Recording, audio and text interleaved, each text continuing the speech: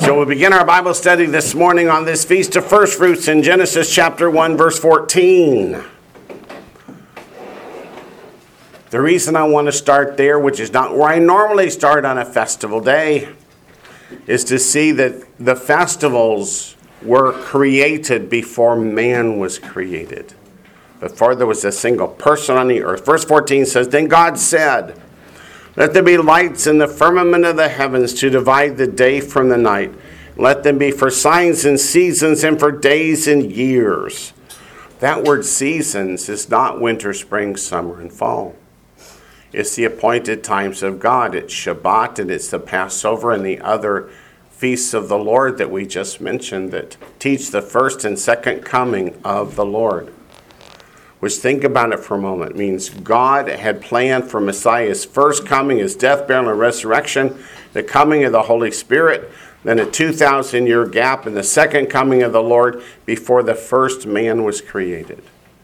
Before Adam and Eve fell in the garden, God knew that Messiah would have to suffer and die on Calvary's tree so that you and I, sinful mankind, could be redeemed. Have you thought about that? That's pretty awesome. Now go to Psalm 40, verse 7. This is where I normally start at all the feasts and festivals, because there's always a question in somebody's mind of, why are we doing this again? Psalm 40, verse 7. Every one of the Psalms were written by a prophet. It says, "Then I said, behold, I come," or in the King James Version, "Lo, I come. In the scroll of the book, it is written of me," or in the King James, "in the volume of the book, it is written of me." But what that verse means is, this entire Bible from Genesis 1 to Revelation 22 is about the redemption of fallen mankind through the death, burial, and resurrection of Messiah. Let me do something I don't normally do. Think of the name of the first person in the world. What was his name? Adam. Or in Hebrew, Adam, which is Adam. You could separate the Aleph, which is the first letter, from the Dam. And the Aleph stands for God, and Dam is the word for blood. So the very first mankind was named after the fact that it would take the shedding of the blood of our Messiah Yeshua to bring mankind into eternal life. Go to Leviticus chapter 23. Leviticus chapter 23 is where you see all of the feasts and festivals of the Lord that are commanded. And the reason they're commanded is because of the prophetic things that they teach. Leviticus 23. We'll start with verses 1 and 2 for context.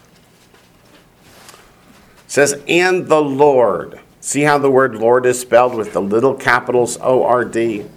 That tells you the underlying Hebrew is the tetragrammaton, those four Hebrew letters, Yod, He, Vav, He.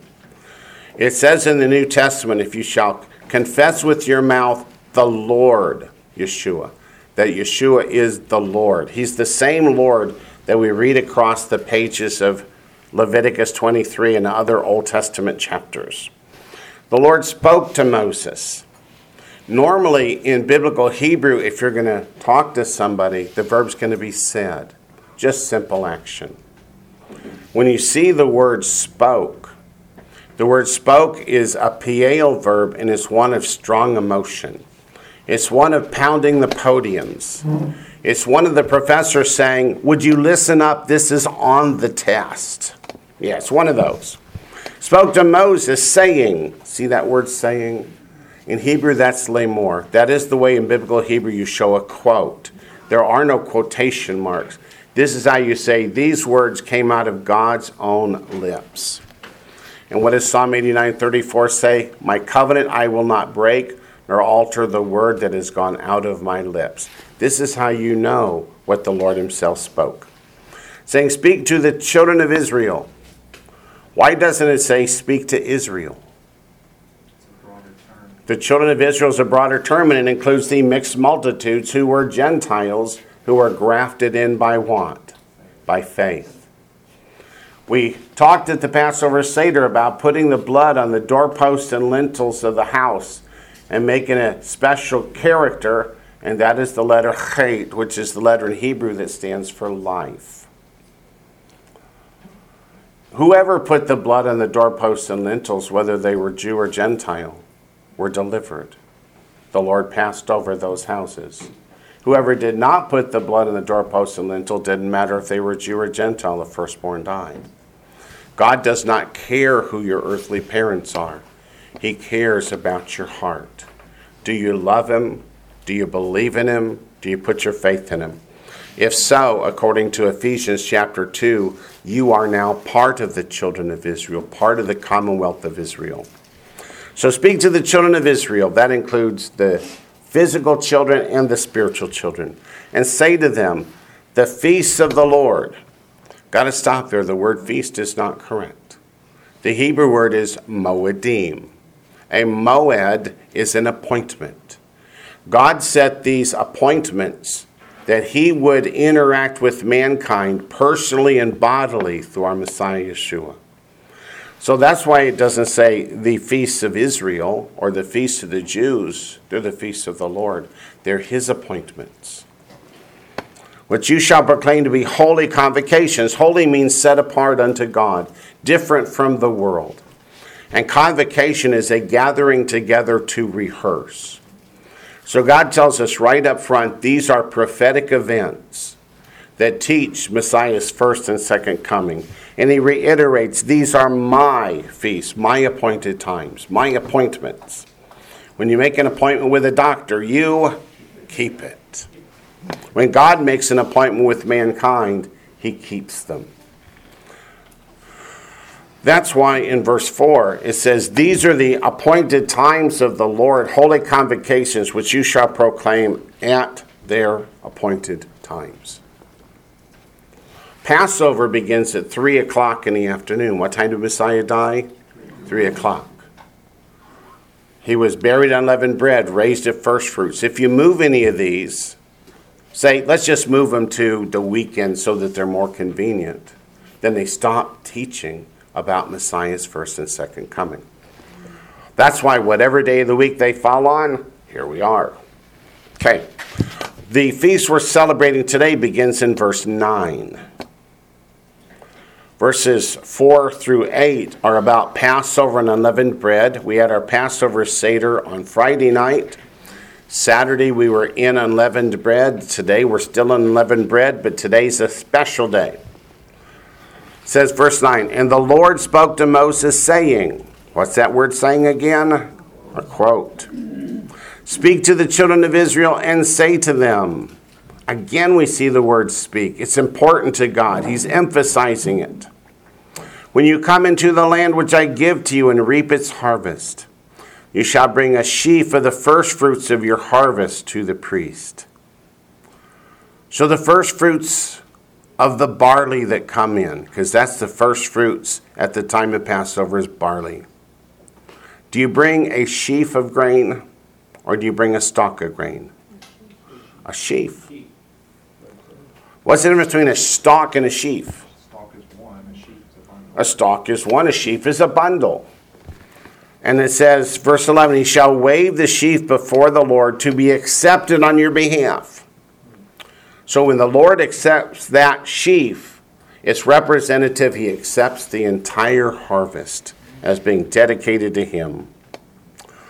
Verse 11, he shall wave the sheaf before the Lord to be accepted on your behalf. On the day after the Sabbath, the priest shall wave it. I get lots of emails every year. Wayne, why is first fruits always on Sunday? Because that's the day after the Sabbath. So God put Passover on the 14th. Whatever day of the week it falls on, Passover is the 14th. Unleavened bread begins the 15th, whatever day of the week. But first fruits is not tied to a number on the calendar. It's tied to the day after the Sabbath. It is not a Sabbath day. On the first day of unleavened bread, we can do no work. On the 8th day of unleavened bread, we can do no work. But first fruits, we can work. Why? Why? What's that? It's not a high Sabbath, but why? It ties back to the resurrection. Messiah died at 4 p.m. on 3 p.m. on Thursday. 3 hours later, he's in the ground. They have not had time to put all the ointment and stuff on the body to prepare it for burial. There wasn't time. They washed it, they wrapped it in strips of linen and put it in the tomb. So they've got to come back and put all the burial spices on, but can they come on the first day of unleavened bread, which is a high Sabbath? No, they cannot. Can they come on the next day, which is the weekly Sabbath? No, they cannot. That's why they come early on the first day of the week, and Messiah has arisen. What did Messiah do on the first day of unleavened bread, the high Sabbath? He rested in the tomb. On the weekly Sabbath, the next day, he rested in the tomb.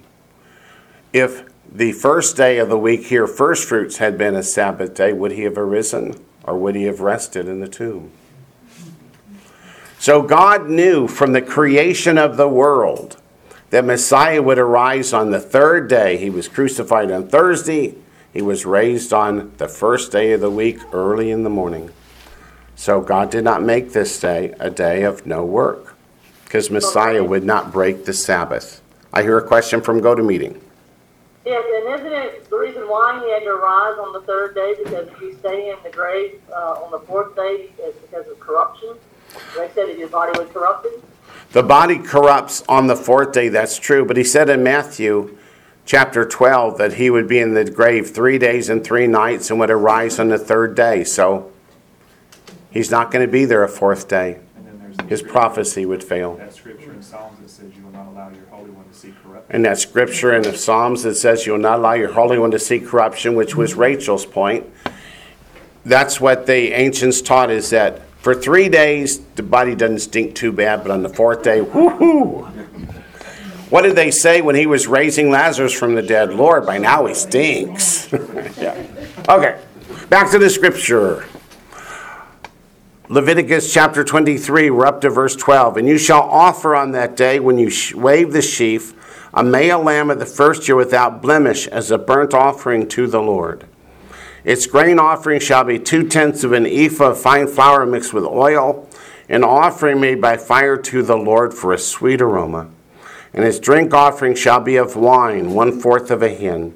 You shall eat neither bread, nor parched grain, nor fresh grain, until the same day that you brought an offering to your God. It shall be a statute forever throughout your generations in all your dwellings.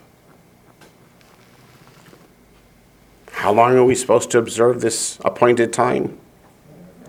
Forever. Wayne, Yes, ma'am. so in new heaven and new earth, So in the new heaven and new earth, the 1,000-year reign, 1,000-year reign, we'll be raising sheep. yes. Good observation. The answer is yes. Okay. I always wanted to. I know. People always ask me, are there animals in heaven? And I say, well, there's at least white horses. All right. Let's go to Exodus chapter 34. Another question, Wayne. Another question. Go ahead. So sorry. That 14, it says you shall neither eat bread nor parched grain nor fresh grain. Right. So is that just, are we talking all grains this week? We're talking all grains from the new crop. From that new crop?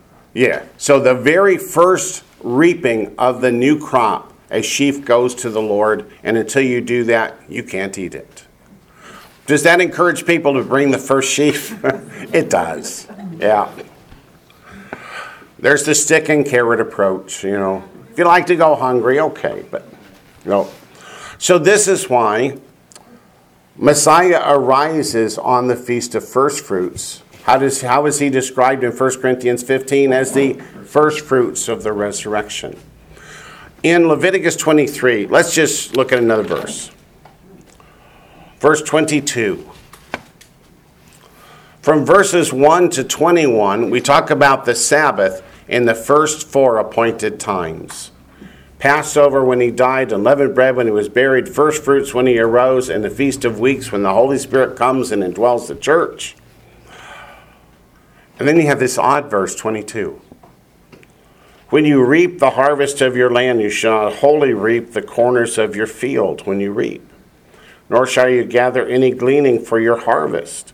You shall leave them for the poor and for the stranger. I am the Lord your God. Then the next verse is back to the fall festivals. Why do we have a verse stuck in the middle that's about how you reap the fields?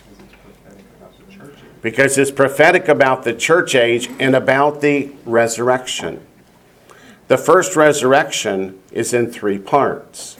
The harvest is in 3 parts. The first fruits, the main harvest, and the gleanings. For the resurrection, Messiah is the first fruits and those that arose with him. In Revelation 4:1, we have the main harvest. And then in Revelation 20, we have the gleanings. So it is about bringing people into the kingdom, getting people saved by faith in our Messiah, Yeshua. Okay, now let's go to Exodus chapter 34. I'm trying not to give away all the endings at the beginning, but you know me. I lack impulse control. Exodus 34:18.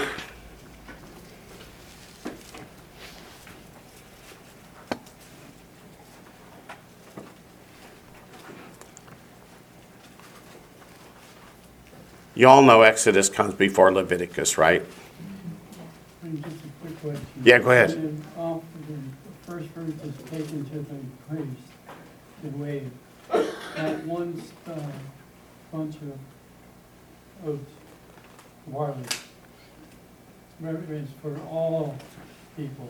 There's not everybody lined up outside the temple carrying a sheaf. Everyone who's raising grain would be bringing a stock of grain.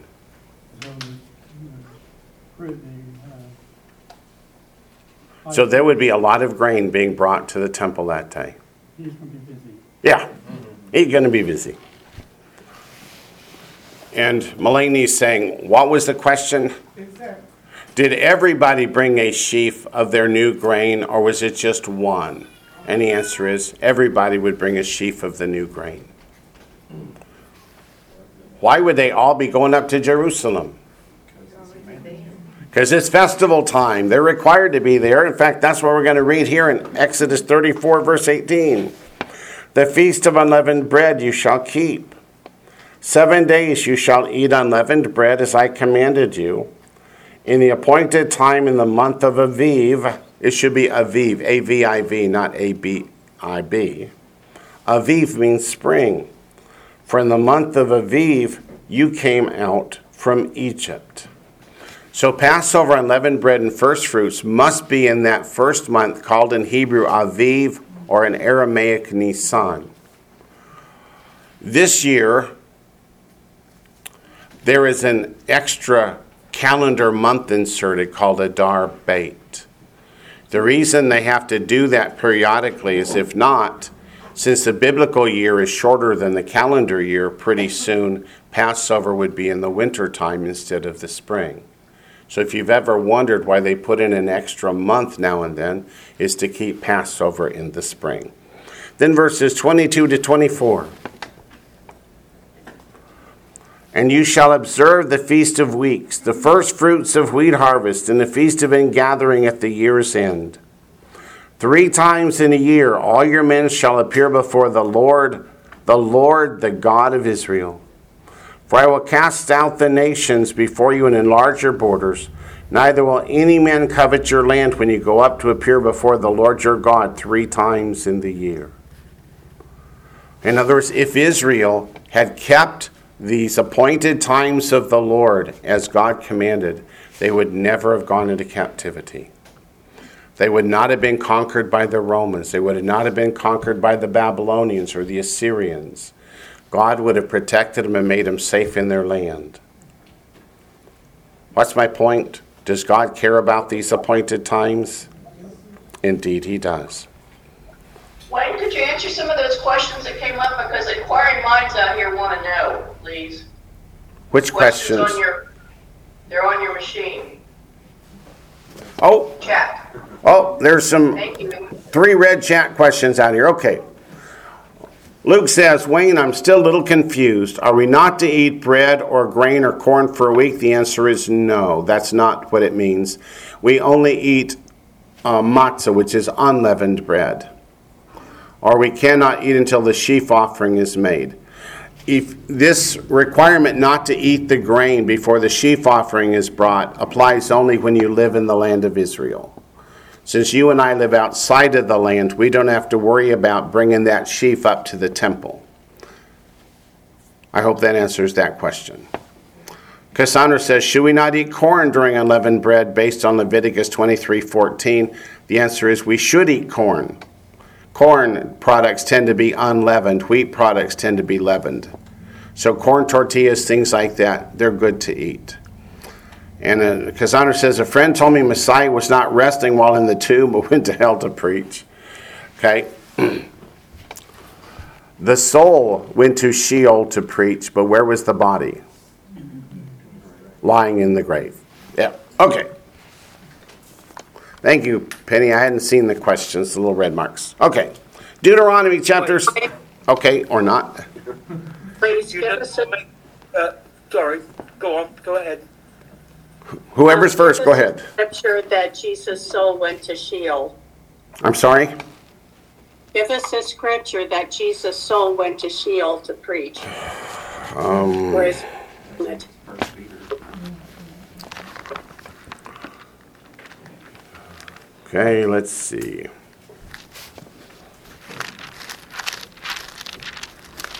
I'm looking too.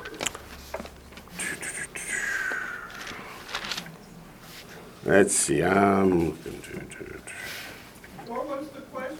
The question is, give me a scripture, a verse that says that his soul went to Sheol to preach. 1 Peter chapter 3. About preaching to the souls of the Yeah. Is that where you got the keys?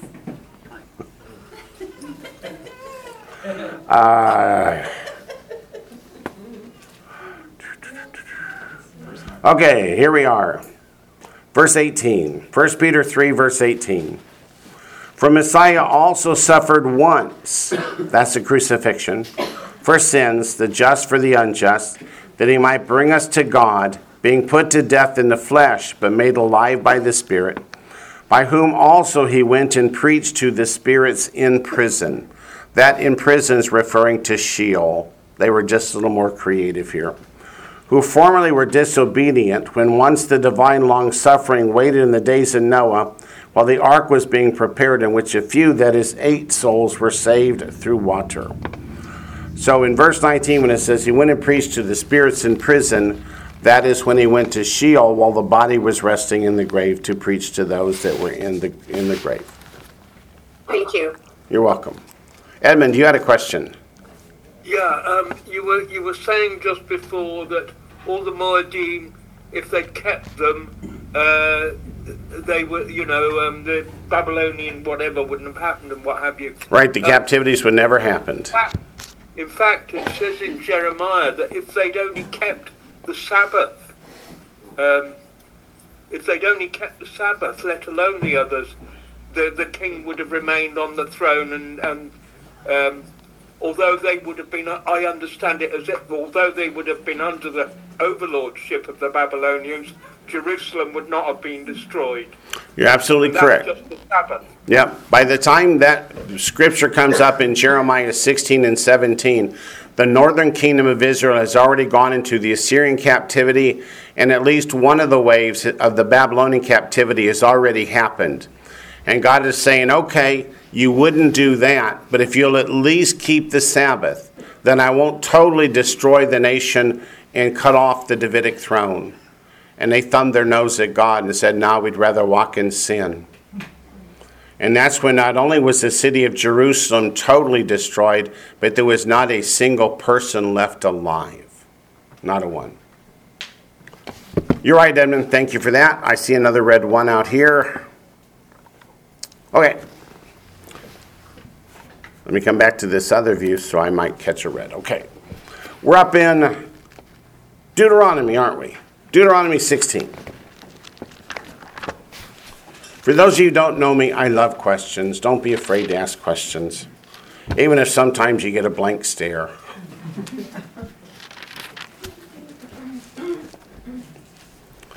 I get some of the funniest questions. We teach Revelation, and it says, the thunders roared, and God said not to write it down.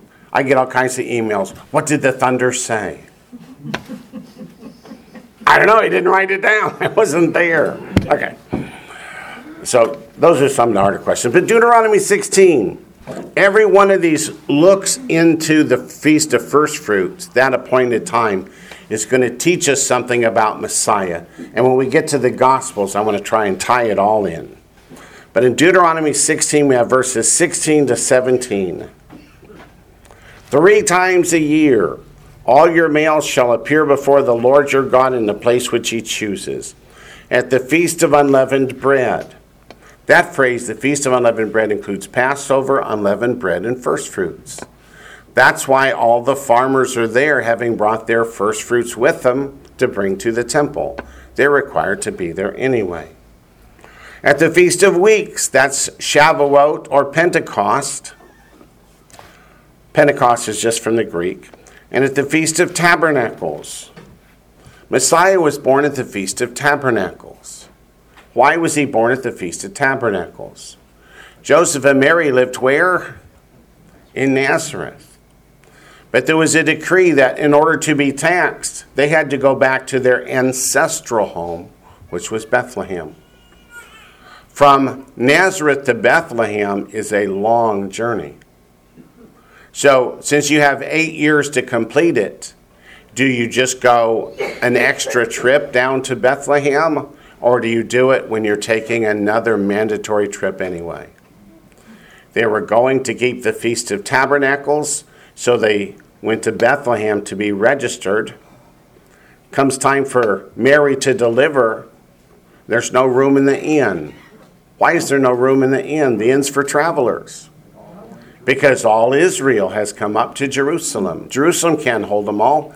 So there's 3 what are called daughter cities, Bethany, Bethphage, and Bethlehem, where the pilgrims stay.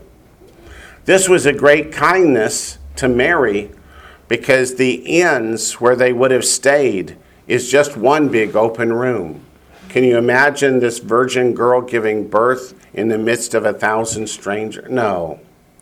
So there just happens to be a sukkah outside. It's not a barn.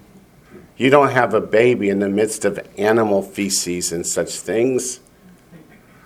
There's a sukkah, and he says, you can use our sukkah. And when it says they laid the baby in the manger was the food box in the sukkah where you kept the fruits and vegetables. But I digress. I'm sorry. And they shall not appear before the Lord empty-handed. That means when you came up to the festivals, you're bringing food for you and your family. You also have to include some for the poor, so that everyone can celebrate, even the most very poor. It says, every man shall give as he's able according to the blessing of the Lord your God, which he has given you.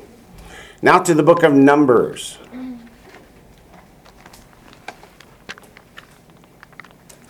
Numbers chapter 9, verse 14.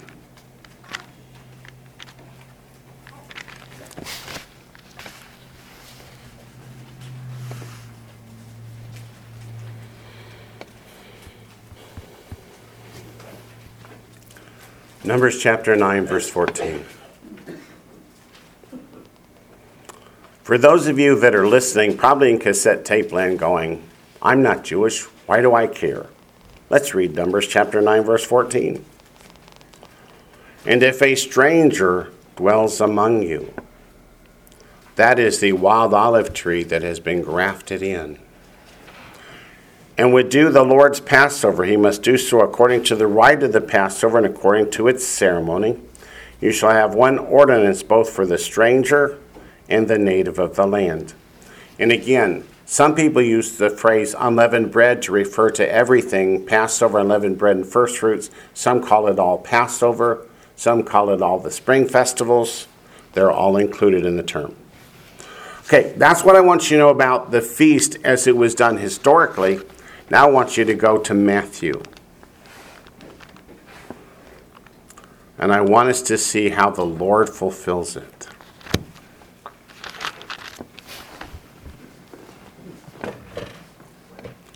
Matthew. First, I guess I want to go to Matthew 12.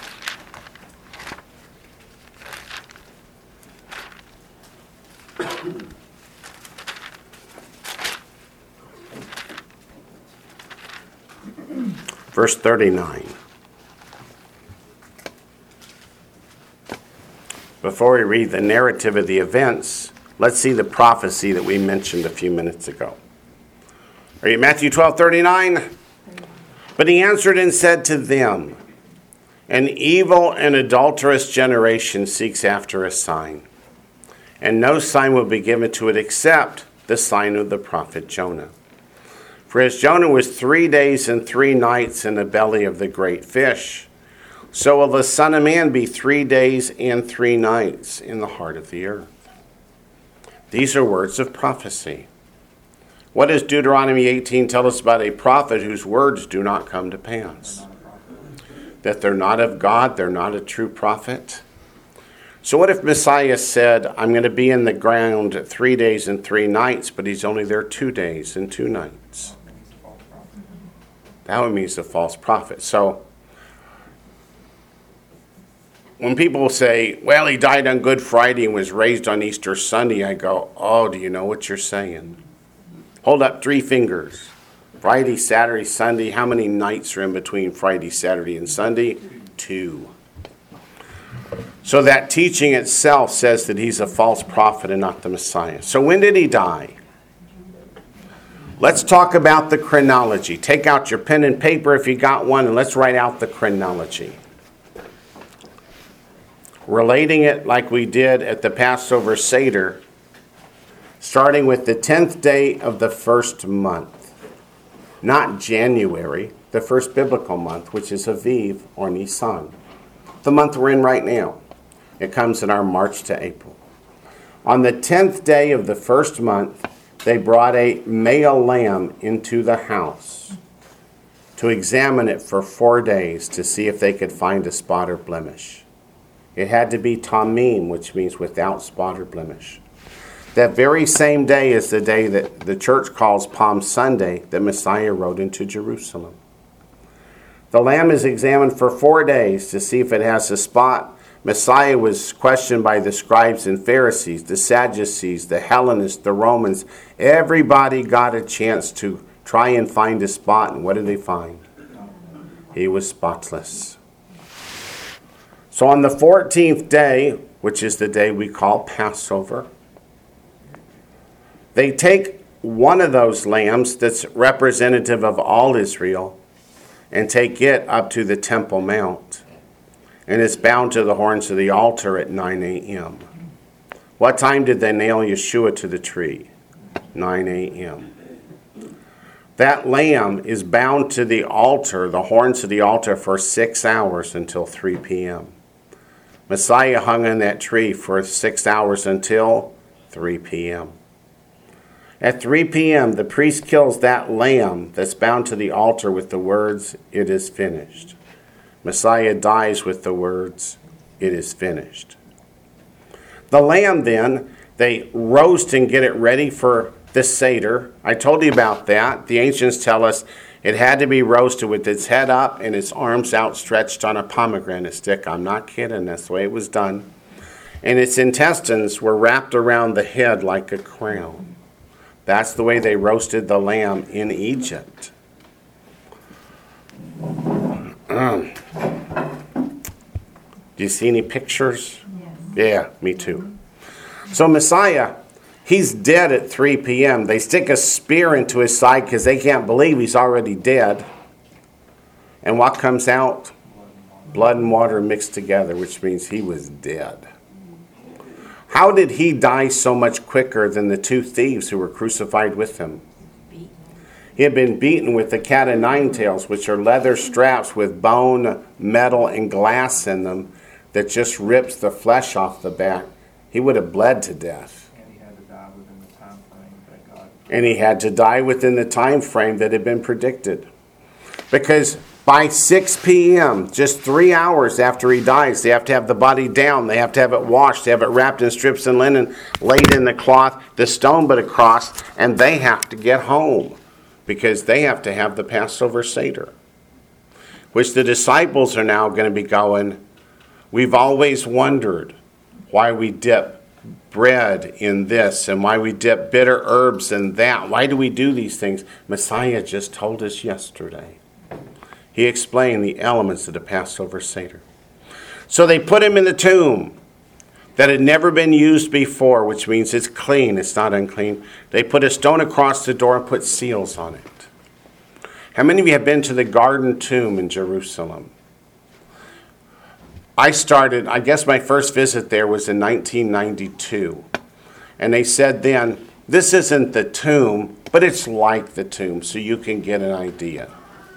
In the last couple of years, they have found where the Roman seals were applied to the door. So now you can say, it's not like the tomb. That was the tomb. There are also characters inscribed on it, which were symbols of the believers of the first century, indicating that they believed that's where the burial happened, and I believe it too. So he's in the ground for how long? 3 days and 3 nights. But he arises on the third day, so it's not 72 hours, but it's Thursday to Friday, Friday to Saturday, Saturday to Sunday. On the first day of the week, it says in the Gospels, after the Sabbath, he arises. So let's get back to Matthew to 26 and read about how it happens. Can I ask a question? Of course. Nicodemus And Joseph of Arimathea were both members of the Sanhedrin. And they are said to have taken the body and prepared it. Right. Would they have had servants clean the body for them? Of course. So that they would be clean for Passover? Right. You don't think the rich people are going to do it themselves? No. Yeah. Oh, how do we know the Shroud of Turin's not the burial cloth? It's one solid cloth. The Bible says he was wrapped in strips of linen and the face cloth is separate. If you see the Shroud of Turin, you've got the entire head in the same cloth. So there wasn't a separate face cloth. And there's pagan coins, Roman coins on the eyes to pay the pagan boatman to take him across the river Styx. You think the disciples did that? No. There's another significance of what Karen mentioned, that these two, Nicodemus and Joseph of Arimathea, were members of the Sanhedrin, and that is the Sanhedrin was not a unanimous vote to convict him. That's extremely significant, because under Jewish law, if the vote is unanimous, the prisoner's set free. Because they figure never will 70 people agree on anything. So it was fixed. So it was not a unanimous vote. There were some who voted no for the crucifixion. But Matthew 26, verse 30, here we go. Up to verse 29 is the Seder that was the Last Supper. Wayne? Yeah, go ahead, Brad. Before you start, just where you read about Jonah, 3 days and 3 nights, Right. The comparison. The popular, when I was a kid, Jonah basically had a campfire and roasted marshmallows or whatever while he waited the 3 days. Did Jonah actually die, or was he spit up after 3 days and lived the whole time? It says in the book of Jonah that he died. That's what. Let's turn to the book of Jonah. I can say it, but make me show it to you. Yeah. Yeah, you see pictures online of Jonah just sitting in the belly of the whale, her fish hanging out. Yeah. You know? Yeah. Like Brad said, roasting marshmallows in the fish of the belly. Yeah, no, it didn't happen that way. In chapter 2 of Jonah.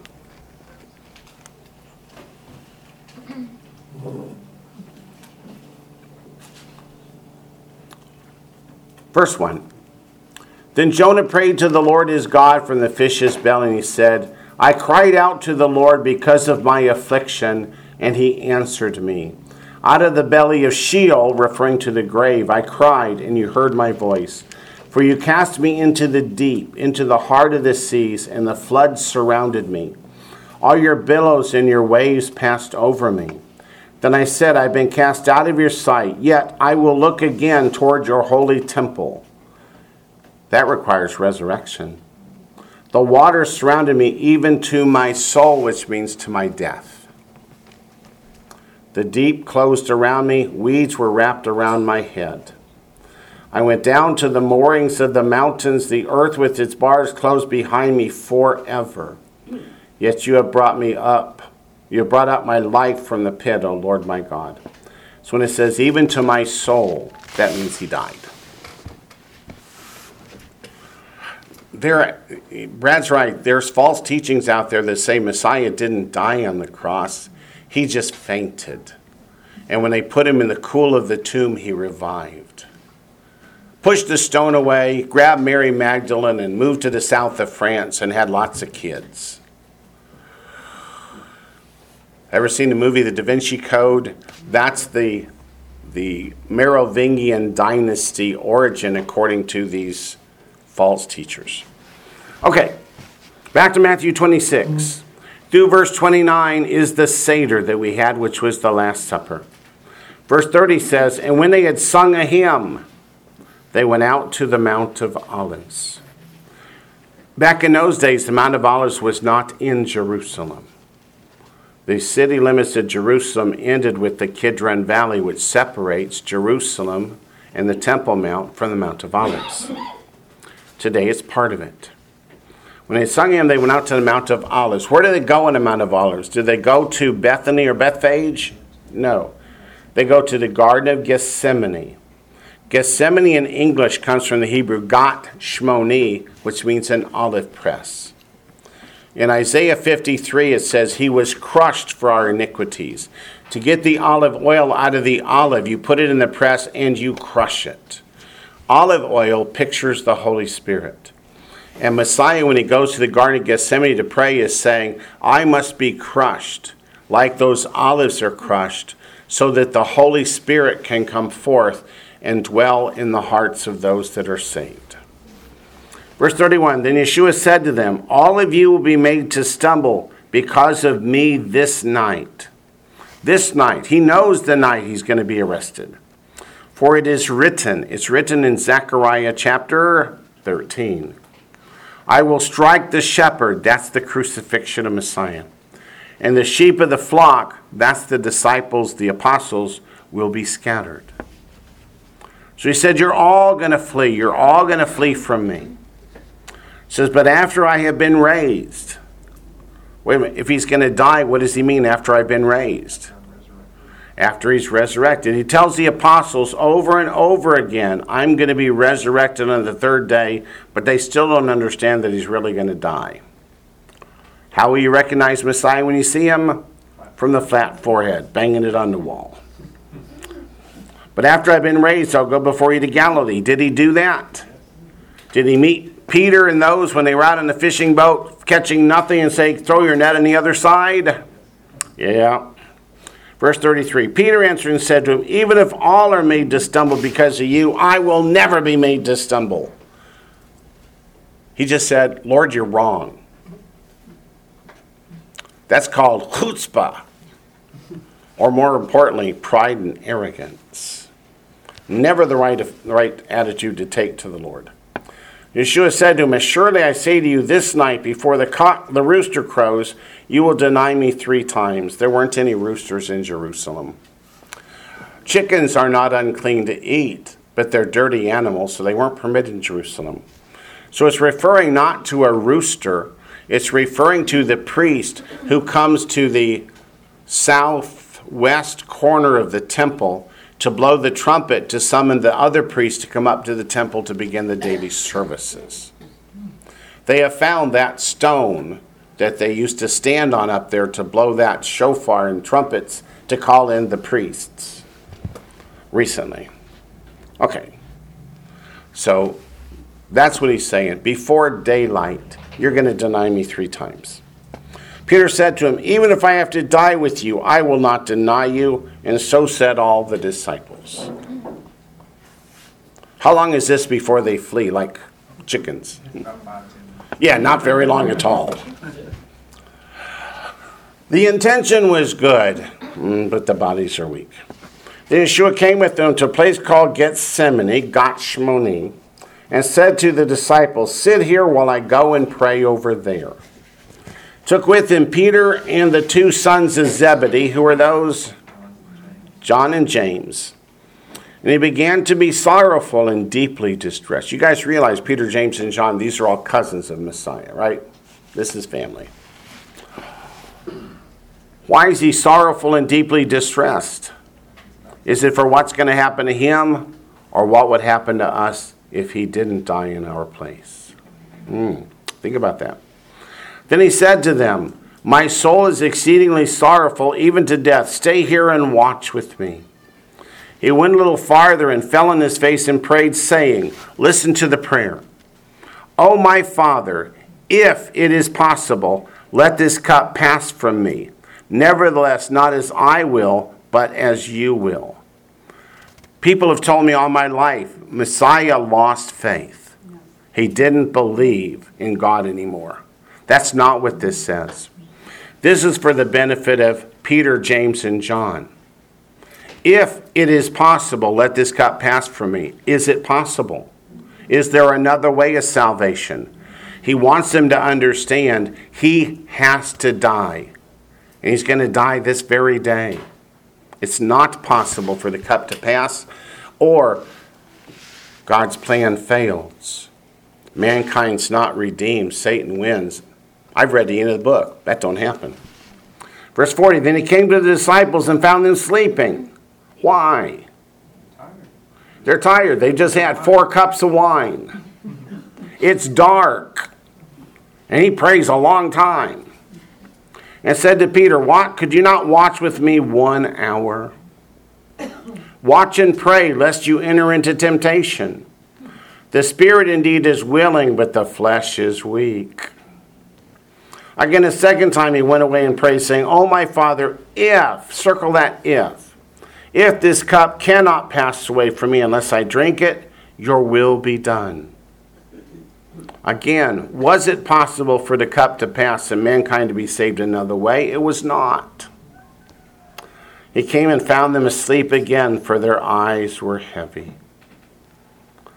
So he left them, went away again, and prayed the third time, saying the same words.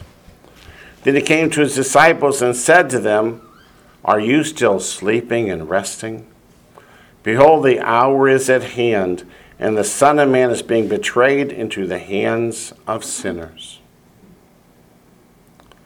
Those sinners, by the way, refer to the scribes and Pharisees, who thought that they were ultra-righteous, that God loves them above all people. What does Messiah say? Sinners. "Rise, let us be going. See, my betrayer is at hand." And while he was still speaking, behold, Judas, one of the 12. Which Judas? Iscariot. With a great multitude, with swords and clubs, came from the chief priests and elders of the people. Now his betrayer had given him a sign, saying, "Whomever I kiss is the one, seize him." Immediately he went up to Yeshua and said, "Greetings, Rabbi," and kissed him. Does anybody want to yell hypocrite right about now?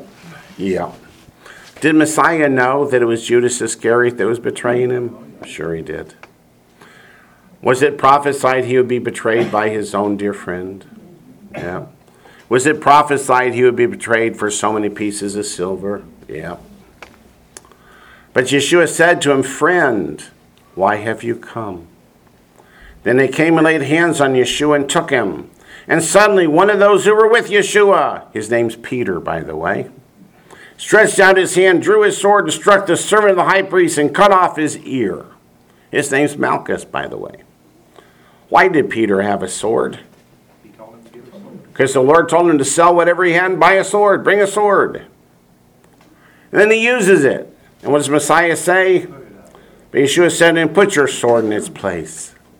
Can you imagine Peter's face? You told me to buy it and bring it. You won't let me use it. What's the point? Did Messiah get taken by the arresting officers because he couldn't defend himself?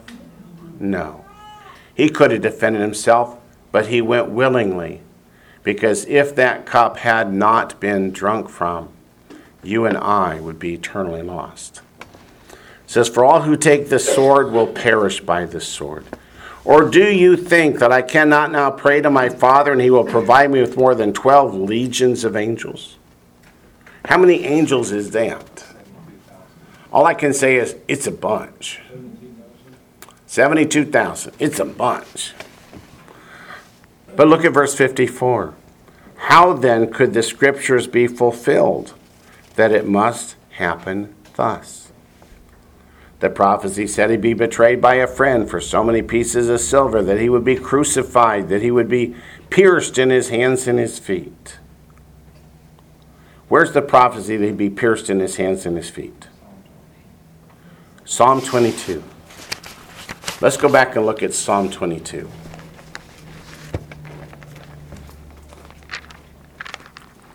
Psalm 22 was written by David, who was a prophet as well as king, 1,000 years before Messiah was born.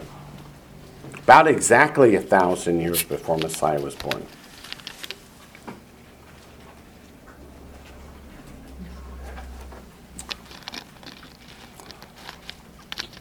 Look at verse 1. In Hebrew it says, Eli, Eli, lama sabachthani. My God, why have you forsaken me? Yeshua is God. Can he forsake himself? No.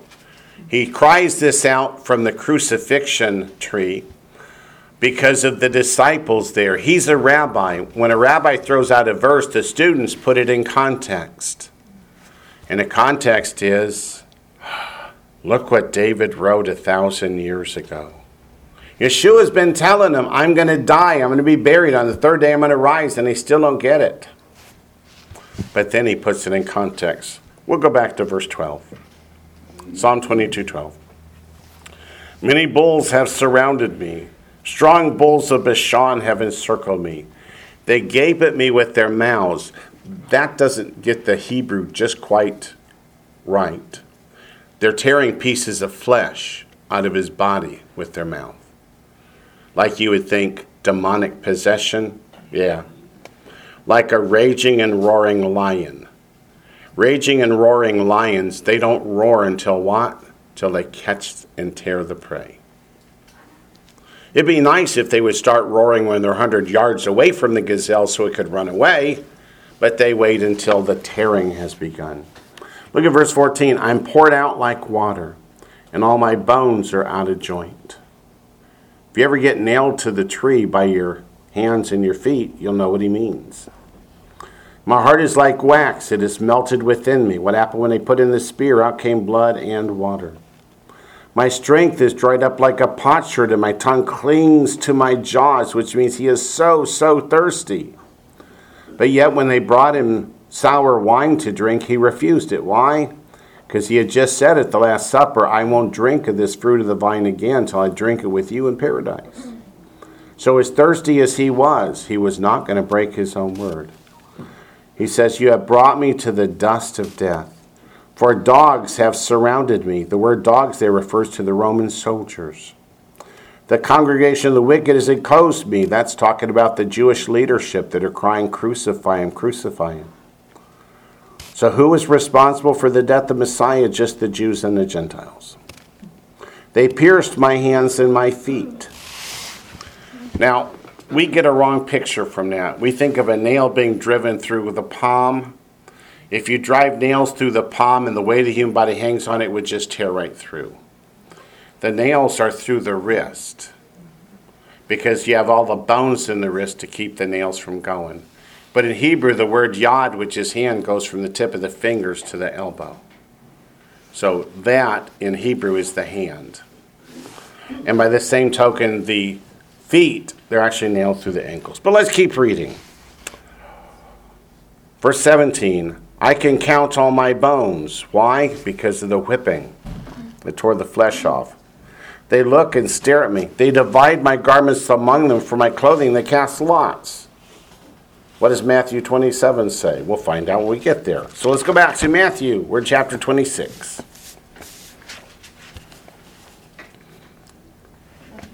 Yes, ma'am. In one teaching that we were in, it spoke about why would they cast lots for his garments In one teaching, they ask, why would they cast lots for the garments if they had no value? if they had no value? Poor that his clothing was worth nothing, why would you cast lots? If he was so poor, his clothing was worth nothing, why would you cast lots for it? The answer is, it was still a robe. And many people back in those days only had one. And the Roman soldiers, they got to keep whatever they could take from the victims. So, hey, it was a robe. It was a piece of clothing. And that outer robe was in one piece, and they didn't want to tear it. They say that robe is in Trier, Germany. I've been to the Catholic Church at Trier, Germany, which claims to have it. And they only put it on display every 40 or 45 years or something for a little while. And I wasn't fortunate enough to be there at the time. But they have pictures, of course, you could buy. Is it the real robe? I don't know. I don't know what a 2,000-year-old piece of cloth would look like. But let's get back to Matthew. We're in 26. Somewhere.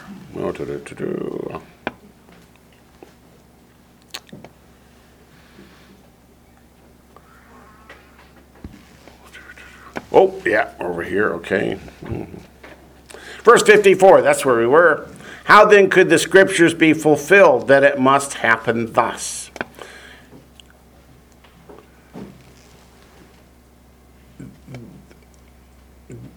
God never ceases to amaze me with the detail of his prophecy.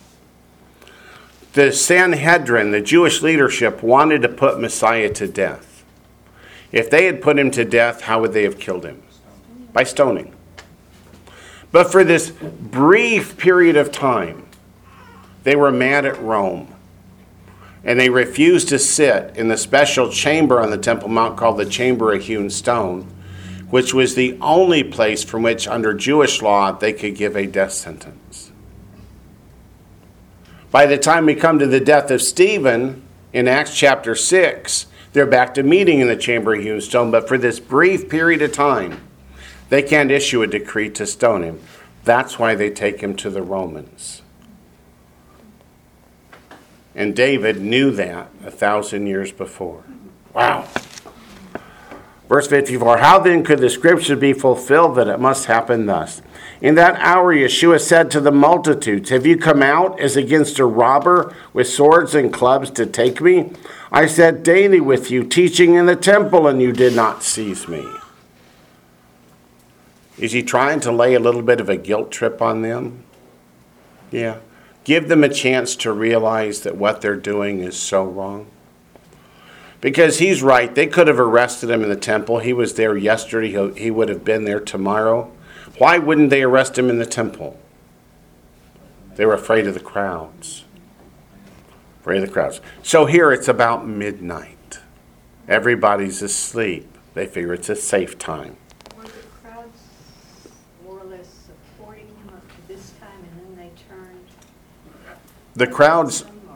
The crowds pretty much supported him, the common people. It was the leadership that managed to stir up a few around them. It was by far less than a majority. Verse 56, but all this was done that the scriptures of the prophets might be fulfilled. Then all the disciples forsook him and fled. Didn't he just tell them they were going to do that? And they said, oh, no, we won't. There they go running. And those who had laid hold of Yeshua led him away to Caiaphas, the high priest, where the scribes and the elders were assembled. What time did I say it is? It's about midnight. Jewish law forbids having a trial at night. Are they interested in the law? No. But Peter followed him at a distance to the high priest's courtyard, and he went in and sat with the servants to see the end. Now the chief priests, the elders, and all the council sought false testimony against Yeshua to put him to death. Please note, what kind of testimony did they seek? False testimony. Why? Because they had no reason No charges. He had done nothing wrong. So verse 60 says, but found none. Even though many false witnesses came forward, they found none. People go, that's contradictory. No, it's not. You have to have two people tell the same lie.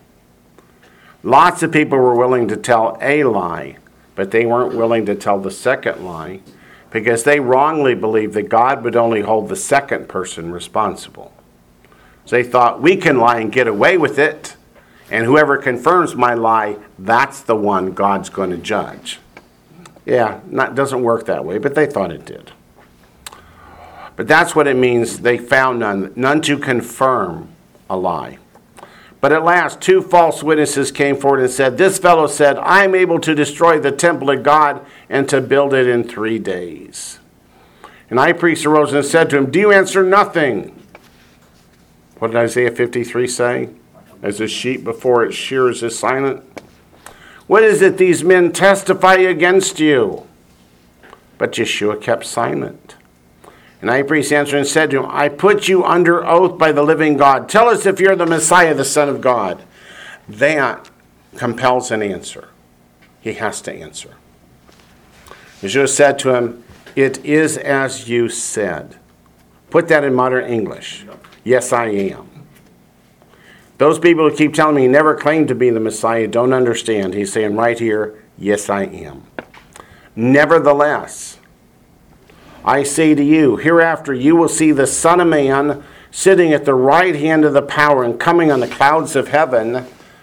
That's from Daniel chapter 7, which they recognize right away that he's telling us he is the Messiah, the only begotten Son of God that's going to come.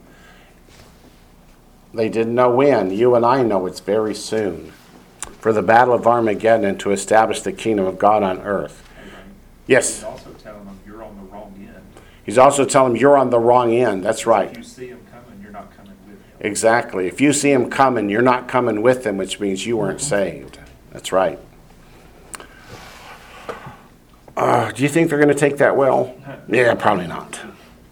Then the high priest tore his clothes. The high priest is forbidden from tearing his clothes. He violates the commandment of God and rips his clothes, saying, he has spoken blasphemy. What does he mean he's spoken blasphemy? He understands. Yeshua just said, I am the Messiah, the Son of God, just like you said, and one of these days you're going to know it. He says, what further need do we have of witnesses? Look, now you have heard his blasphemy. In Jewish court, you cannot take a confession from the defendant and use it. They're not considered a credible witness. So again, they violate their own law. Verse 66, what do you think? They answered and said, he is deserving of death. Why don't they say, then stone him? Because they're not sitting in the chamber of hewn stone. Then they spat in his face and beat him. Was that prophesied? It sure was. Others struck him with the palms of their hands. Was that prophesied? Yes, it was. Saying, prophesy to us, Messiah. Who's the one who struck you? Could Messiah have told them? Of course he could have. Why didn't he? He would have been obeying them, and he was not willing to do that. Do you think it would have made any difference? No. But again, they're not unanimous. Verse 69, now Peter sat outside in the courtyard, and a servant girl came to him saying, you also were with Yeshua of Galilee. Why did she add of Galilee? Yeshua was a common name. Remember Barabbas? His first name is Yeshua. That's why they call him by his last name. Barabbas means son of the Father. So when Pontius Pilate offers them the true Messiah, or Yeshua, son of the Father, he's offering the true Messiah or the false Messiah. Who do they take? The false Messiah. Do you think that was also meant as an insult? Of course it's an insult. Galilee instead of Yeshua of Nazareth? Yeah. Because can any good thing come out of the Galilee? Yeah. Of course it's meant as an insult. But he denied it before them all, saying, I do not know what you are saying. You know what, though? Can you tell the difference between somebody from, let's say, New York City or somebody from Atlanta, Georgia when they talk? In Israel, you could tell the difference between the speech of a Galilean and one from Jerusalem. So he may say, no, I'm not from Galilee, but the speech is pretty obvious. When he'd gone out to the gateway, another girl who saw him and said to those who were there, this fellow also is with Yeshua of Nazareth. But again he denied with an oath, meaning on the name of God, I do not know the man. And a little later, those who stood by came up and said to Peter, surely you're also one of them, for your speech betrays you.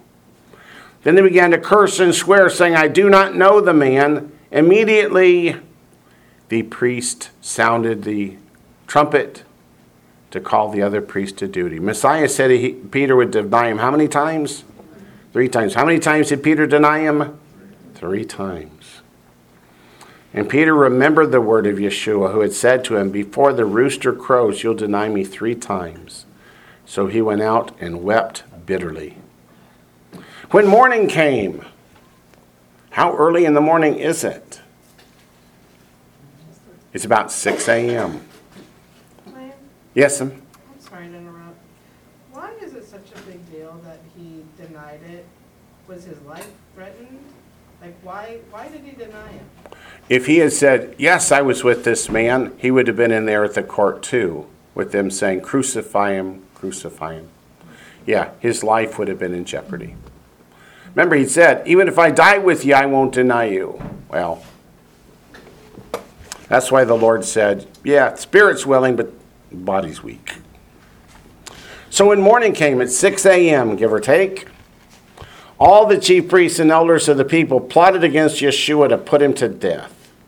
When they had bound him, they led him away and delivered him to Pontius Pilate, the governor. It's still the 14th of Aviv or Nisan, the day of Passover. So he had the Seder as the 14th began, was arrested about midnight, had his trial in the middle of the night. Then they bring him to Pontius Pilate as soon as the sun comes up in the morning. Then Judas, his betrayer, seeing that he had been condemned, was remorseful and brought back the 30 pieces of silver to the chief priests and elders. Had that been prophesied? Yes. Even what they would use the money for, saying, I have sinned by betraying innocent blood. And they said, what is that to us? You see to it. In other words, you betrayed him. God's going to hold you responsible. Not my problem.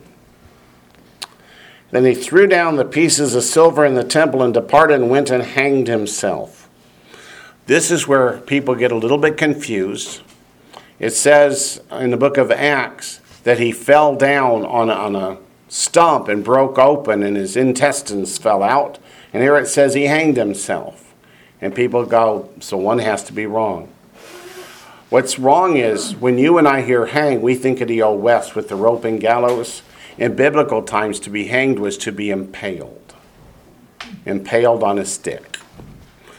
In the case of Haman, they impaled him with the stake and then hold his body up 75 feet in the air. It was a really long stick for all the birds to just have a good time. So that's what happens. He falls on a stump to be impaled and breaks open. But the chief priest took the silver pieces and said, look, it's the chief priests. Said it's not lawful to put them into the treasury because they're the price of blood. They were used to pay for a murder.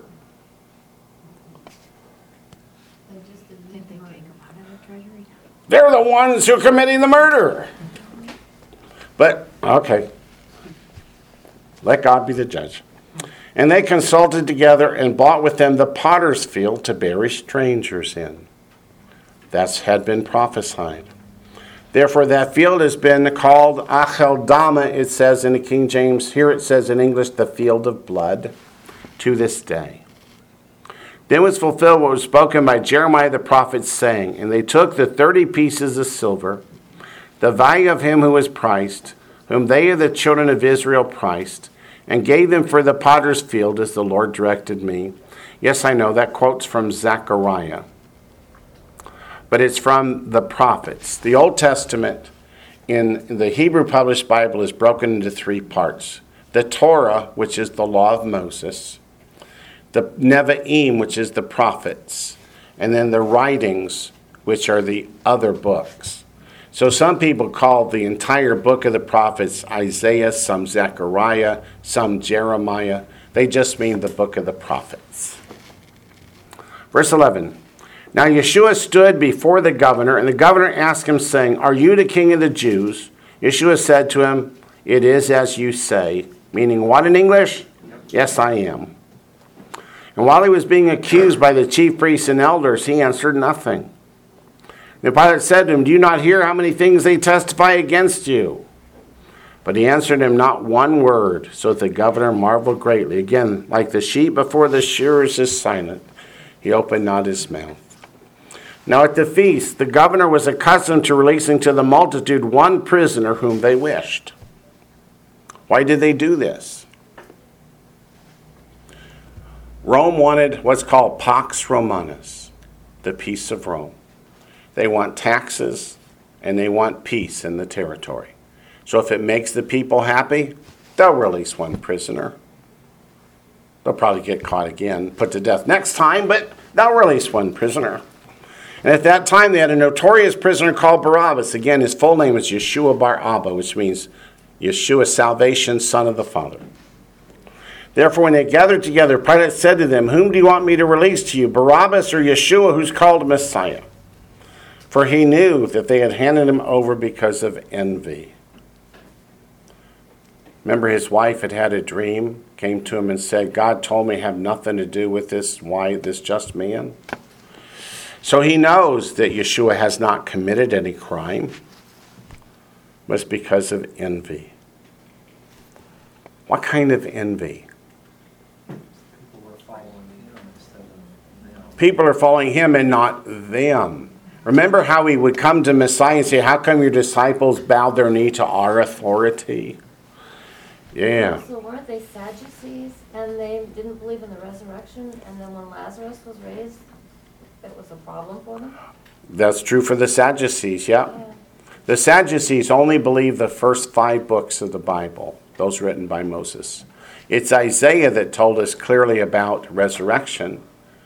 They reject anything written by the prophets. That's why they didn't believe in resurrection, but the scribes and Pharisees do. So Messiah manages to get them fighting over that issue in a while. That's pretty cool. But you're right. Verse 19, while he was sitting on the judgment seat, his wife sent to him, saying, Have nothing to do with that just man, for I have suffered many things today in a dream because of him. But the chief priests and elders persuaded the multitudes that they should ask for Barabbas and destroy Yeshua. The governor answered and said to them, Which of the two do you want me to release to you? What's he expect the answer to be? Yeshua, but they said Barabbas. When it says he was a notorious prisoner, he was a very violent man, and the Jewish leadership wanted him to die too, but they wanted Yeshua to die more. Pilate said to them, What then shall I do with Yeshua who's called Messiah? Why does he keep saying that? He thinks that's going to cause them to hesitate. Instead, it makes them more angry. They all said to him, Let him be crucified. Then the governor said, Why? What evil has he done? But they cried out all the more, saying, Let him be crucified. Now we have a problem. Pax Romanus. What happens if the people start to riot and it gets back to Caesar? Then Pontius Pilate's going to get crucified. So as the crowd begins to flare up into a riot, he says, Okay, all right. Says, but when Pilate saw that he could not prevail at all, but rather that a tumult was rising. What's a tumult? What's that? An insurrection, a riot. He took water and washed his hands before the multitude, saying, I am innocent of the blood of this just person. You see to it. In other words, I won't put him to death. You do it yourselves. And all the people answered and said, His blood be on us and on our children. Might I suggest you never say something like that? Then he released Barabbas to them, and when he had scourged Yeshua, he delivered him to be crucified. He scourged Yeshua because he thought that might draw some compassion from the crowd screaming, "Crucify him," but it didn't. Then the soldiers of the governor took Yeshua into the praetorium and gathered the whole garrison around him. That praetorium is still here, at least the floor of it. On the floor are inscribed the rules for the game they're about to play with Messiah. They could only play it on a man condemned to die because they rarely survived the game. They stripped him and put a scarlet robe on him. When they had twisted a crown of thorns, have you seen the tree from which the crown of thorn comes? The thorns are about yea so long. Imagine a crown of that being beaten down on your head, how the blood would flow. When they twisted a crown of thorns, they put it on his head and a reed in his right hand, and they bowed the knee before him, mocked him, saying, "Hail, King of the Jews!" Then they spat on him, took the reed and struck him on the head. Why are they striking him on the head? Because the crown of thorns is up there, driving him deeper and deeper into the skull. When they had mocked him, they took the robe off him, put his own clothes on him, and led him away to be crucified. After the beating and all that's been done to him, he can hardly walk. He is not carrying a cross like you see in the movies and on TV. He's carrying the cross beam. They would take the cross beam, nail the prisoner to the beam, and drop the beam on the top of whatever stump was tall enough to hang the guy in, and then nail the feet, the ankles, into the tree. They would do that for fun because when you drop him from 2 or 3 feet down and the crossbeam hits the top of that tree, how it's going to just yank all the bones out of joint. You guys are looking at me like, this is horrible. Yes, this is horrible. What clothes would those have been if they had cast lots for his robe? Talking about a loincloth, which they will take away before they hang him. They crucified people, male or female, totally naked to humiliate. And it was terrible. So verse 32, now as they came out, they found a man of Cyrene, Simon by name. Him they compelled to bear his cross. That's the crossbar.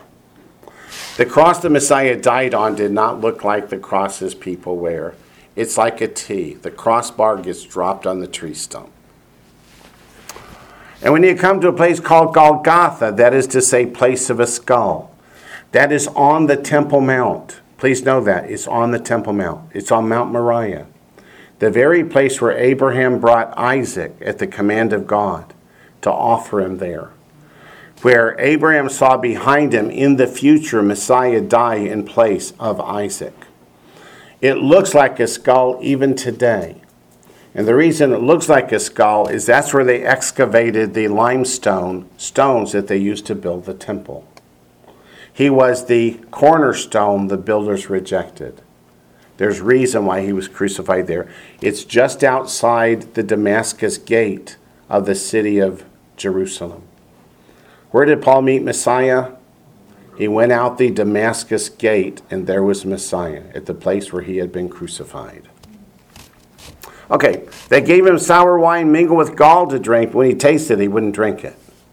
Because he said he wouldn't drink wine again until he drinks it with us in the kingdom. So he wouldn't drink it. This was not a kindness to him. This is a cruelty. You're so dying of thirst. Let's see you break your word to satisfy your thirst. And he wouldn't do it. Then they crucified him and divided his garments, casting lots, that it might be fulfilled which was spoken by the prophet. That's the prophet David. They divided my garments among them, and for my clothing they cast lots. That's from Psalm 22. Sitting down, they kept watch over him there. So it's 9 a.m. when they nail him to the tree. They put over his head the accusation written against him. This is Yeshua, the King of the Jews. The accusation that's nailed to the cross was not unique to him. It's to every condemned prisoner, so that people who come by and are horrified by what's happening will say, I better not do that anymore. But Pilate said he committed no crime. So that's why he put on the cross, this is Yeshua, the King of the Jews. Because he said that's why they want him to die. Then 2 robbers were crucified with him, one on the right and another on the left. That's Isaiah 53:9. Why were those guys being crucified? Because they were criminals. And those who passed by blasphemed him, wagging their heads and saying, "You who destroy the temple and build it in 3 days, save yourself. If you're the Son of God, come down from the cross." Could he have? He could have. But then where would you and I be? Likewise, the chief priests also mocking with the scribes and elders said, "He saved others. Himself he cannot save. If he is the King of Israel, let him come now down from the cross and we will believe him." Would they have? Not a chance. The scriptures are pretty clear. They knew he was. That's why they want to kill him. What did Messiah say in a parable about they killed all the servants and then the owner of the vineyard said, "Let me send my son and them he will respect"? They'll respect him, but no. Verse 44, even the robbers who were crucified with him reviled him with the same thing. Now from the 6th hour until the 9th hour, that's from noon till 3 p.m., there was darkness over all the land. Isn't that when you expect the land to be totally dark, is from noon to 3 p.m.? No. Was God showing his anger? Yeah. And about the 9th hour, that's 3 p.m., Yeshua cried out with a loud voice, saying, "Eli, Eli, lama sabachthani," that is, my God, why have you forsaken me? That's Psalm 22:1. Some of those who stood there, when they heard that, said, "This man's calling for Elijah." They weren't real Bible students, those people. Would you abbreviate names in Israel like we do today with nicknames? Richard might be called Rick, or David might be called Dave. Give me one example. Who is the star of the book of Esther, the male lead? Boaz. Boaz is Ibzan. Ibzan, one of the judges listed in the book of Judges. But what's the middle letters from Ibzan, the B and the Z? Boaz. It's a nickname. So Elijah would be called Eli. Eli. So these people, they don't recognize that this is Psalm 22. So they say immediately, verse 48, one of them ran and took a sponge, filled it with sour wine, put it on a reed, and offered it to him for drink. He's already refused it. The rest said, "Let him alone. Let's see if Elijah will come to save him." Probably with a laugh. Ha, ha, ha. Boy, are they going to be surprised. And Yeshua cried out again with a loud voice. What he cries is, "It is finished." At the same time, the high priest in the temple slits the throat of the lamb representing all Israel with the words, "It is finished." Cried with a loud voice, he yielded up his spirit, which means he died. Then behold, the veil of the temple was torn in two from top to bottom. When a Jewish father loses a child, he tears his robe from the top to the bottom. This was God saying in no uncertain terms, "This was my beloved Son, in whom I am well pleased." And the earth quaked, and the rocks were split, and the graves were opened, and many bodies of the saints who had fallen asleep were raised. And coming out of the graves after his resurrection, they went into the holy city and appeared to many. Let's think about it for a moment. If Yeshua is the first fruits of the resurrection, and he is, Paul says so, I'm going to show you in a few minutes, he's just a stalk. Do you wave a stalk at first fruits or a sheaf? Sheaf. That's why in verse 52, many bodies of the saints are raised when Messiah is raised. They are the other stalks in the sheaf. Wayne, Yes? so is this 3 days later that this happened? Yes. When Yeshua raised again, these people was resurrected also? Correct. It's on the third day, on first fruits. Yeah. That's when all these saints are resurrected with Messiah. They are the first fruits. And what was the teaching of first fruits? When God accepts the bundle, he accepts the whole harvest. Yeah. Wait, Yes, Edmund? Matthew says that they were raised and they're out in the graves outside the city when Jesus dies, and then they stay in the tombs until Sunday, when they go into the city and are seen by many, according to Matthew. So they're raised on Good Friday. No, they're not raised until first fruits. It says that earthquake that happens on first fruits. He's just telling us here a little bit of the detail, then he's going to give us more of the detail later. That's why it makes sure to say, and coming out of the graves after his resurrection. They don't precede him. Verse 52 would make you think they do until you read verse 53. But remember, when the angel comes, there's an earthquake and it rolls the stone away. That's the earthquake being described here in verse 51. Oh, I see. You put those two earthquakes together. Yeah. That one is the general description, and later we get the detail. Okay, I see how you do it, yeah. Okay. Verse 54. So when the centurion and those with him who were guarding Yeshua saw the earthquake and the things that had happened, they feared greatly, saying, "Truly this was the Son of God." And many women who followed Yeshua from Galilee, ministering to him, were there looking on from afar, among whom were Mary Magdalene, Mary the mother of James and Joseph, and the mother of Zebedee's sons. Her name was Mary too, by the way. Everybody was called Mary.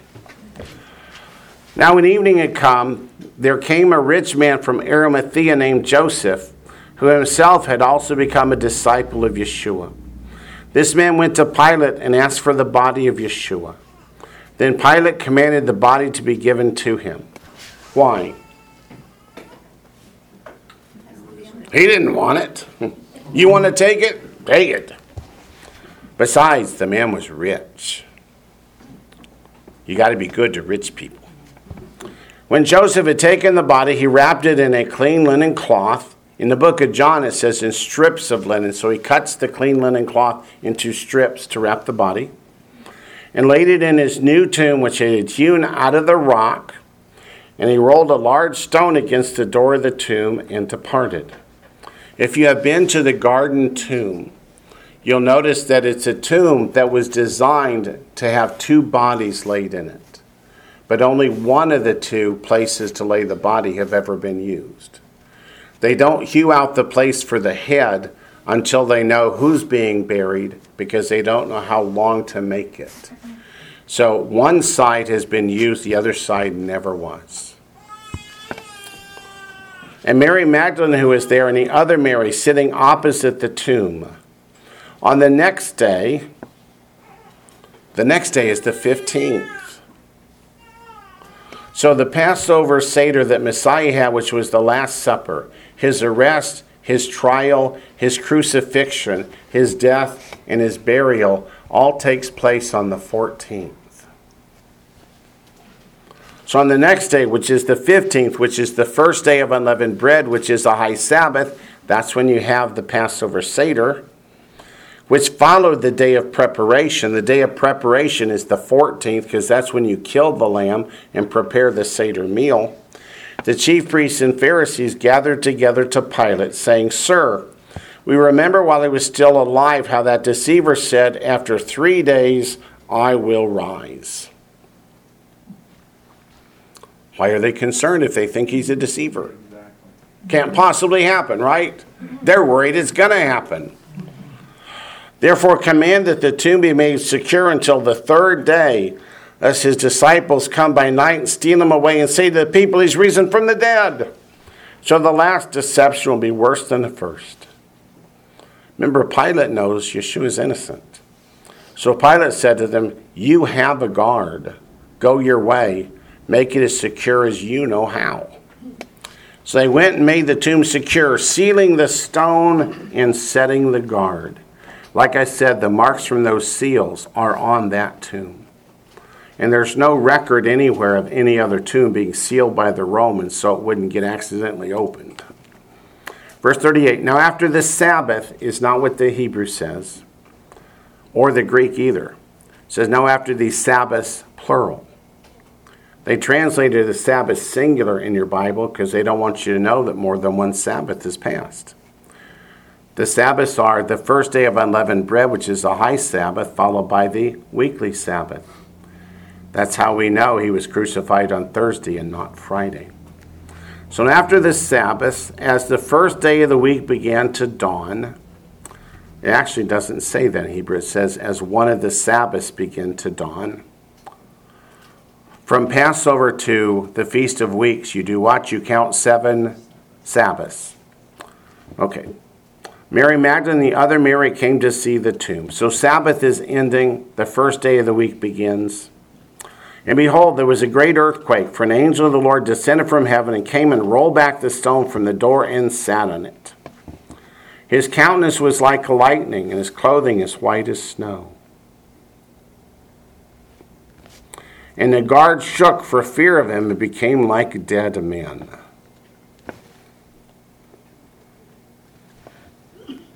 What's that mean? They fainted, yeah. They fainted out of fear. These are Roman soldiers. It takes a lot to scare a Roman soldier to the point they faint, like dead men.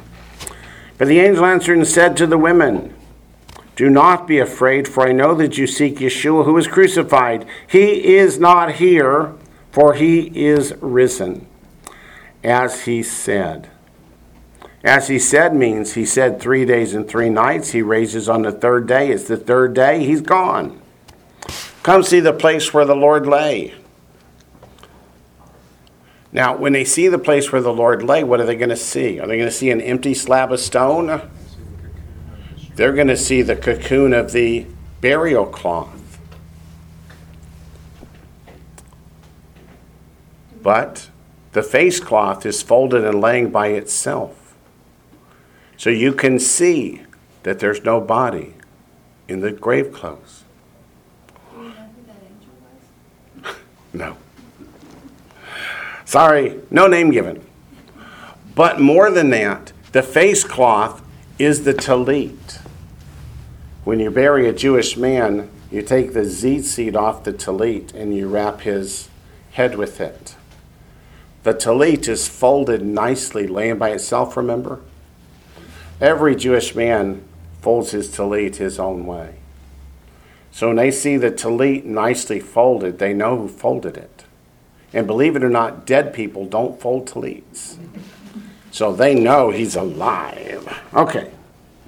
Verse 7, go quickly and tell his disciples that he's risen from the dead. And indeed, he is going before you into Galilee.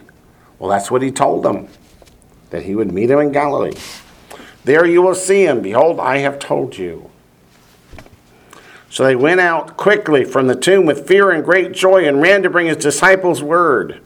As they went to tell his disciples, behold, Yeshua met them, saying, rejoice. So they came and held him by the feet and worshipped him. And Yeshua said to them, do not be afraid. Go and tell my brethren to go to Galilee, and there they will see me.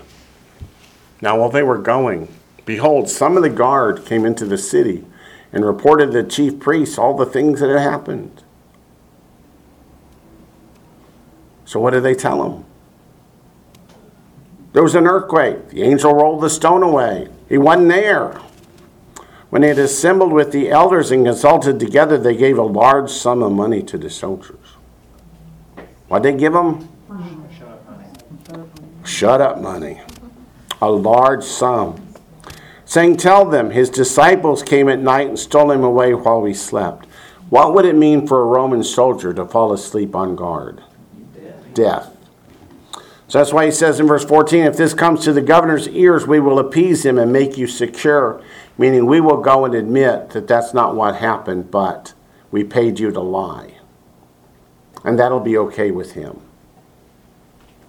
I'm betting these guards got put to death anyway. But maybe I just don't trust those scribes and Pharisees enough. So verse 15, so they took the money and did as they were instructed, and this saying is commonly reported among the Jews until this day. But it tells us clearly that that was a lie. Then the 11 disciples went away into Galilee to the mountain which Yeshua had appointed for them.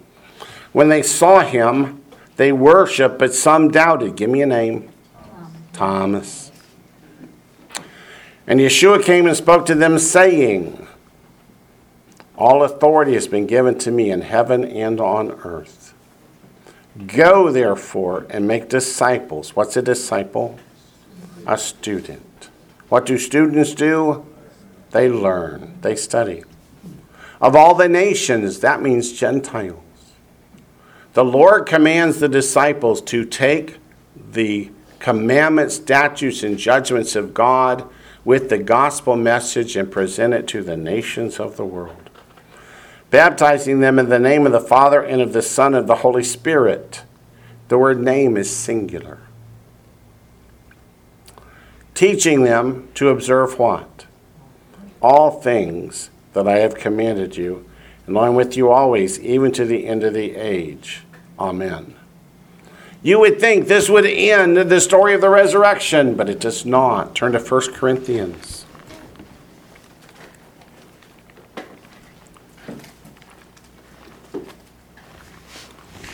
There's a reason 1 Corinthians 15 teaches about the rapture and the resurrection of the believers.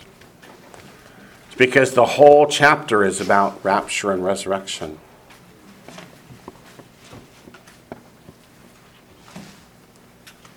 We have about 10 minutes left, so I will hurry. 1 Corinthians 15, verse 1. Moreover, brethren, who's he talking to when he calls them brethren? Believers, saved by faith in Messiah. Oops, you're not there yet. Let me slow down.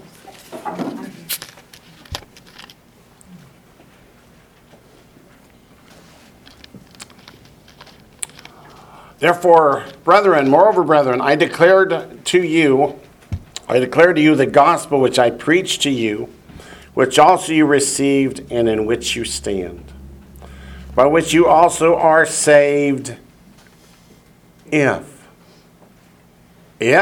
what? If you hold fast that word which I preached to you, unless you believed in vain.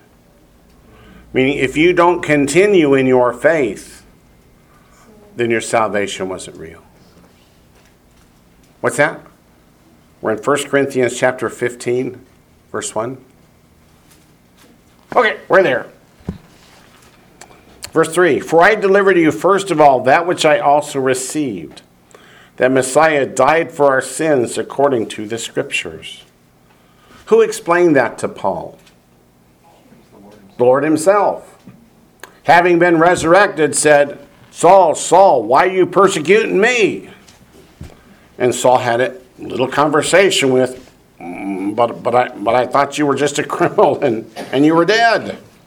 And Messiah explains from the Scriptures to him all that had been prophesied about his death, burial, and resurrection. That Messiah died for our sins according to the Scriptures. And that he was buried. And that he rose again the third day according to the Scriptures. And he was seen by Cephas. Cephas is Peter. Cephas is transliterated from the Hebrew word for the Greek Petros. Then by the 12. After that he was seen by over 500 brethren at once, of whom the greater part remain to the present, but some have fallen asleep. Meaning some have died, but Paul says most of those 500 are still alive. You can go ask any one of them. After that he was seen by James, then by all the apostles. Then last of all he was seen by me also, as by one born out of due time. He means I wasn't one of his disciples when he taught. I wasn't a believer in him when he died. I persecuted those who believed in him until I met him. For I am the least of the apostles. An apostle is a sent one. Messiah gave him a task and said, go do it. That's to take the gospel to the Gentiles. Could you imagine? Paul was a Pharisee. He would not have touched a Gentile with a 10-foot pole. And the Lord says, you're going to go lead them all to me. Can you imagine what's going through Paul's mind? Oh, my Jewish brethren, they're not going to like this. But how do you say no to the Lord? Just ask Jonah. You don't. Okay. Yes? I think that this James was the cousin or the brother? I think this James was the half-brother. Yep. Can I swear to it? No, but I think so. Verse 9, for I am the least of the apostles, and am not worthy to be called an apostle because I persecuted the church of God.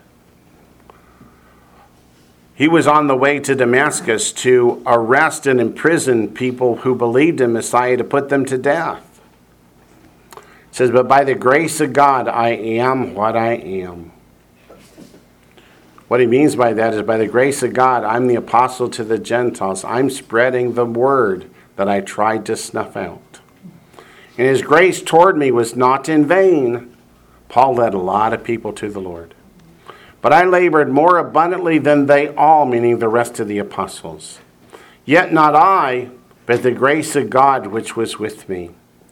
Therefore, whether it was I or they, so we preached, and so you believed. Meaning, whether you heard the gospel from me or from Peter or James or John or one of the others, you heard it, you believed it, and you got saved. Remember we talked about the Sadducees don't believe in resurrection? There are Sadducees who've gotten saved and still don't believe in the resurrection. Paul's about to talk to them. Therefore, whether it was I or you or they, so we preached and so you believe. Verse 12, now if Messiah is preached, that he has been raised from the dead, how do some among you say that there is no resurrection of the dead? He's talking to those who claim to be believers and saying, you believe in what? You don't believe in a resurrection? How do you believe in a resurrected Messiah? He says in verse 13, but if there is no resurrection of the dead, the Messiah is not risen. And if Messiah is not risen, then our preaching is empty and your faith is also empty. Yes, and we are found false witnesses of God because we have testified of God that he raised up Messiah, and we did not raise up if, in fact, the dead do not rise. Some people walk away from here, they stop reading here and say, okay, he didn't arise. Oh, no, you missed the point. Keep reading. For if the dead do not rise, then Messiah is not risen. And if Messiah is not risen, your faith is futile. You are still in your sins.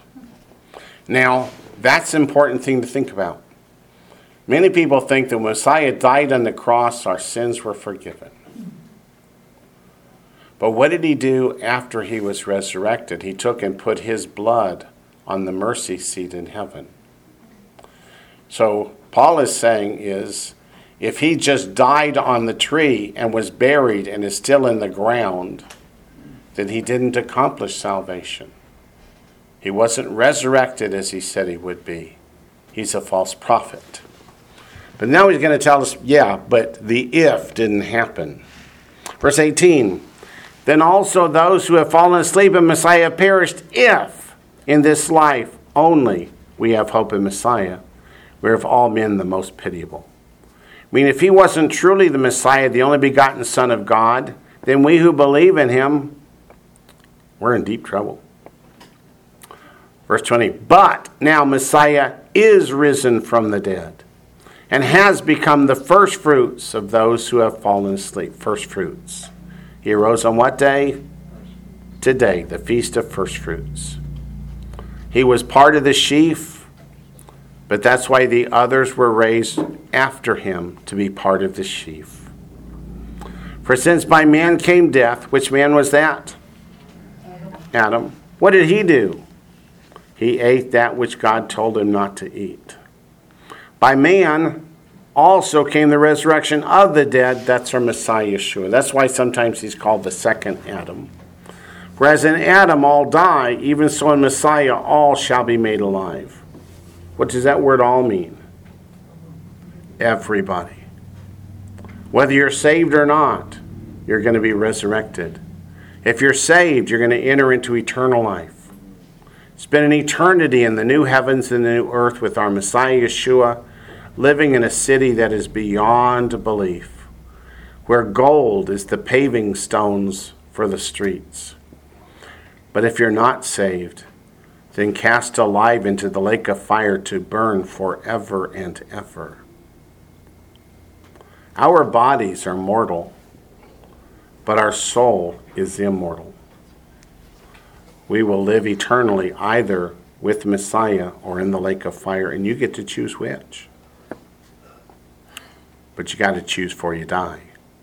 Because the book of Hebrews chapter 9 says, it's appointed man once to die and then the judgment.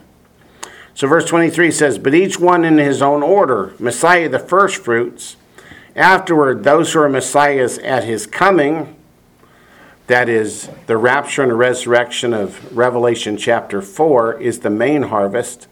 And then when he returns for Armageddon to establish the kingdom, then in Revelation 20 are the gleanings. Meaning those who got saved during the 7-year tribulation period but died as martyrs for their faith.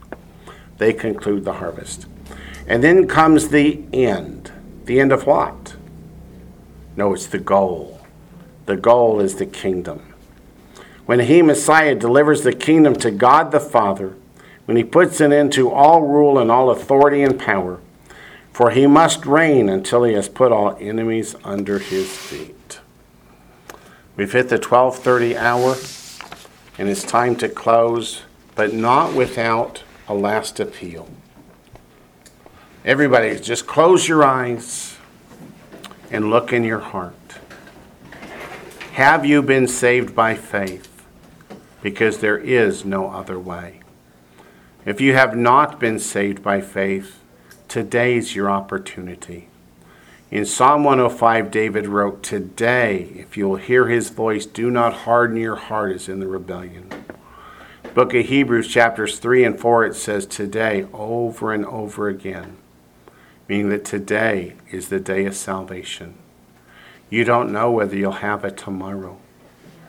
You will truly determine by your faith or lack of faith where you will spend eternity. The scripture tells us that if you will confess with your mouth that Yeshua is the Lord, the same Lord we see from Genesis to Revelation, and believe in your heart that God has raised him from the dead, that's why today is so important, then you will be saved. Your heart will be changed. Your life will be changed. God will write his laws upon your hearts and minds, and you will afterwards want to follow him. You'll want to be obedient. You won't want to walk in sin anymore. I would urge anyone who's never had the opportunity to be saved, don't miss the chance today. For the trumpet will blow very soon, and the dead in Messiah will rise. Then those who are believers in him will be caught up to meet the Lord in the air, and thus we shall always be with the Lord. But for those left behind, it's going to be a terrible, terrible time. As the tribulation period will see the death of billions of people. And to be eternally separated from God, cast in the lake of fire, that's something that's just almost too hard to consider. So as we close in prayer today, let's just say, our most kind and gracious Heavenly Father, Lord, if there's anyone here who's not saved, please shine in their hearts to show the emptiness that only Messiah can fill. For John 14:6 says, he is the way, the truth, and the life, and no one comes to the Father but by him. Father, thank you for all those gathered together here, all those studying the message of how Messiah died for us. He took our sins upon him that we might be set free. He redeemed us by paying the price we could not pay. And through his resurrection, Lord, we too may have eternal life to live eternally in peace, love, joy, and harmony. And Father, we thank you for your love for us, that you would send your only begotten Son to die for us. Lord, thank you for all that you do for us. And we pray it and ask it in the precious name of our Messiah, Yeshua. And all God's children said, amen. May God bless you one and all.